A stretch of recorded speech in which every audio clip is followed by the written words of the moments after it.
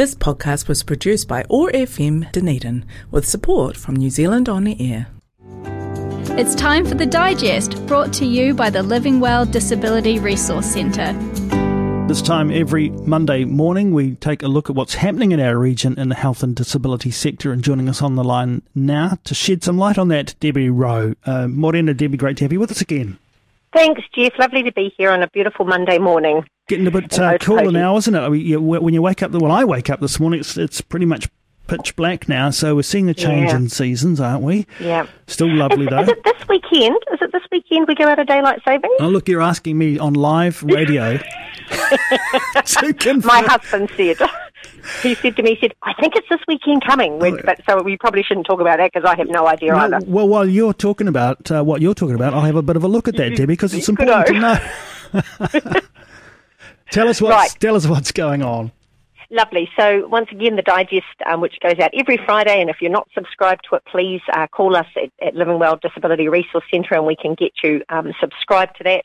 You can unsubscribe if you don't find it helpful, but it starts off as most of our updates in the last several weeks really is around the COVID updates. So there are some good bits and pieces in there. Probably one of the biggest things to note for this last week is as of Friday, isolation period for cases and household contacts goes from 10 days to 7 days. So that happened on Friday night, this last Friday night. So now, if yourself or a household member is a positive case, that you isolate for 7 days. And of course, household contacts need to have a rapid or a RATS test at day 3 and day 7, or if they become symptomatic, and if the result is positive, they're required to isolate for 7 days from that point. So be a bit of a bummer if you got it on the 5th day of your isolation and then had to isolate for another 7 days, but that's kind of how it goes. So we've got some really good, there's some great sort of flow charts or information charts that will be on the covid19.govt.nz site. There's a great flow chart around got any symptoms, so we've got these on the Digest too, and I was looking through them and thought, oh gosh, that's good, I need to send this to my kids because they keep asking me questions, how does this work? They're living independently in the community, so, got any symptoms, whether it's a cough, temporary loss of taste, sneezing, runny nose, sore throat, etc., etc. If you can tick those boxes, you have to organise a test and isolate from the rest of your household. It sort of goes through the different bits and pieces. So it's a great little flow chart. And then there's a flow chart on test results. So if you're positive, you get a positive result, what do you do then? Letting people know. And there's that reminder that to record your positive RAT result or your negative RAT result on your My COVID record or on the 0800 number. That's whether you're positive or negative to record that test. So there's a flow chart on that. And then also a flow chart on how to self-isolate, some of the things you need to think about, how to make that work, and also on needing support. If you need extra support, you need financial support, there's a great wee flow chart on that too with the right links and things. So they're all in there and easy to read. Encourage people to have a wee look at that. Love me a good flow chart. Honestly, with so much complexity, let's face it, around and the changing kind of nature of timelines and what have you that has been going on at a reasonably frequent basis. A nice up-to-date flow chart is very, very helpful. It's simple, isn't it? You just got it there. Yeah. Look, just before we go on, we did raise this question of daylight saving. I think we should clarify that for the listeners straight away. No, you've got another best part of 3 weeks of daylight saving to enjoy. Oh, sorry. That's bad husband. No, well, look, he can probably go on his own timeline. Debbie probably does anyway. April 3rd is when we knock that one on the head for 2022. Nice. April 3rd. Look at that. April 3rd. So that's good. We do have 3 weeks before that happens. So we won't talk about daylight savings, but it's definitely getting darker in the mornings. Yeah. I'm noticing that. If I go for a walk, I take my little head torch thingy now. That's awesome. So we know when daylight savings is. We know where to get some good information on COVID around if you've got symptoms, what you do with your test results, how to self-isolate if you need some further support. So, just again, that COVID, covid19.govt.nz, and it's actually /positive will get you those directly to those little flow charts. So they're really good. But I think the biggest thing, isn't it, 7 days to do your tests if you're not, if you don't have symptoms, if you're a household member on the 3rd and the 7th day, day, and that to remind people to report their RAT result, even if it's negative, on your My COVID record, just to make sure that everybody in those same household, and make sure that everybody else has reported theirs as well. So, and that's really important because that helps with decision making, doesn't it? Getting a good handle on the numbers is clearly feeding into some critical decisions that are being made by government and health agencies. So I know it's an additional step. I was speaking to a relative, I won't name them, the other day, who a very busy mother who, among all the other things that she had to do in terms of notifying people about what was happening with her young COVID positive child, that got dropped along the way, and it was only in part of a conversation that we had. It was like, I've still got to report the result. So that's really important. Yeah. A lot to think about, eh? There is a lot to think about, and particularly, if I'm a mother, but they're all grown up now, but I still have to think about them. But when you're managing a household and you're having to manage other family members as well, there's a lot of extra pressure there, for individuals. So, it's also remind yourself to take care of yourself and do the best you can and leave it at that. Just moving on to some of the other bits and pieces we've got in the digest. Work and Income in Mosgiel, their service centre is temporarily closed. So the office has been closed for refurbishment from Monday the 14th of March, so that's today, and will reopen pretty much in 3 weeks' time on Tuesday the 5th of April. So for the next 3 weeks, the Mosgiel Work and Income Service Centre is temporarily closed. That branch will be closed for the next 3 weeks. So you're still able to use your My MSD, your login, contact your case manager or your work broker directly if you've got one. The Work and Income number is 0800 559 009. So 0800 559 009. If you're particularly in that area and you wanted to go out into that office. Brain Injury Otago does some fabulous work around the region. They're going to be in the Upper Clutha region on the 17th of March. That's this Thursday. They're going to be there for the day, so you can call or email to make an appointment if you specifically want to speak to one of the team there. They're going to be in the Upper Clutha region. If you've had a concussion or a brain injury of any description, you're struggling, slow to recover, you're struggling with perhaps ACC or MSD, which is work and income. If you want to know your entitlements, perhaps you're a bit unclear about some of those things. They're very good at advocating for people with brain injuries in those areas. So you can book a time to talk with one of the team for the 17th of March. So you can call the Brain Injury Association on 03 471 6156, 471 6156, or email them, which is quite a big long email, but you can contact us at Living Well here and we can give you those details.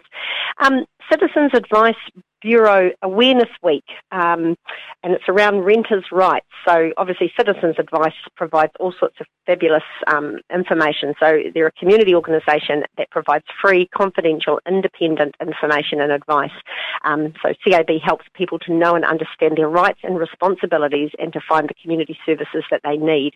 So their Awareness Week, 14th to the 20th of March, which is this week, the theme is renters' rights. So it's a chance to celebrate and promote what CAB does in the community and to inform people of their renters' rights and what they are entitled to as tenants and renters. So I think they're actually going to be on the Awesome Morning Show this morning, aren't they? Yeah, they had a chat. We had a chat with Anna Leslie earlier on the program, Debbie. Yeah. So, listeners, if you didn't catch that, we'll have that feature interview up for you to check out later in the day, hopefully from our podcast site on our website oar.org.nz. Brilliant. Diabetes New Zealand have a social media campaign that is happening tomorrow, Tuesday the 15th of March. So they're calling on people, so that's tomorrow, and it's around I Support Diabetes New Zealand campaign for life-changing continuous glucose monitors and flash glucose monitors to be funded in Aotearoa. So it's obviously something that's not, and it's a pretty important thing for people with diabetes. So they're calling on people with diabetes and their allies to nationwide flood Facebook and Instagram with images, posts telling their diabetes stories. So they've reached more than 50,000 people since early February, and many have committed to supporting the campaign.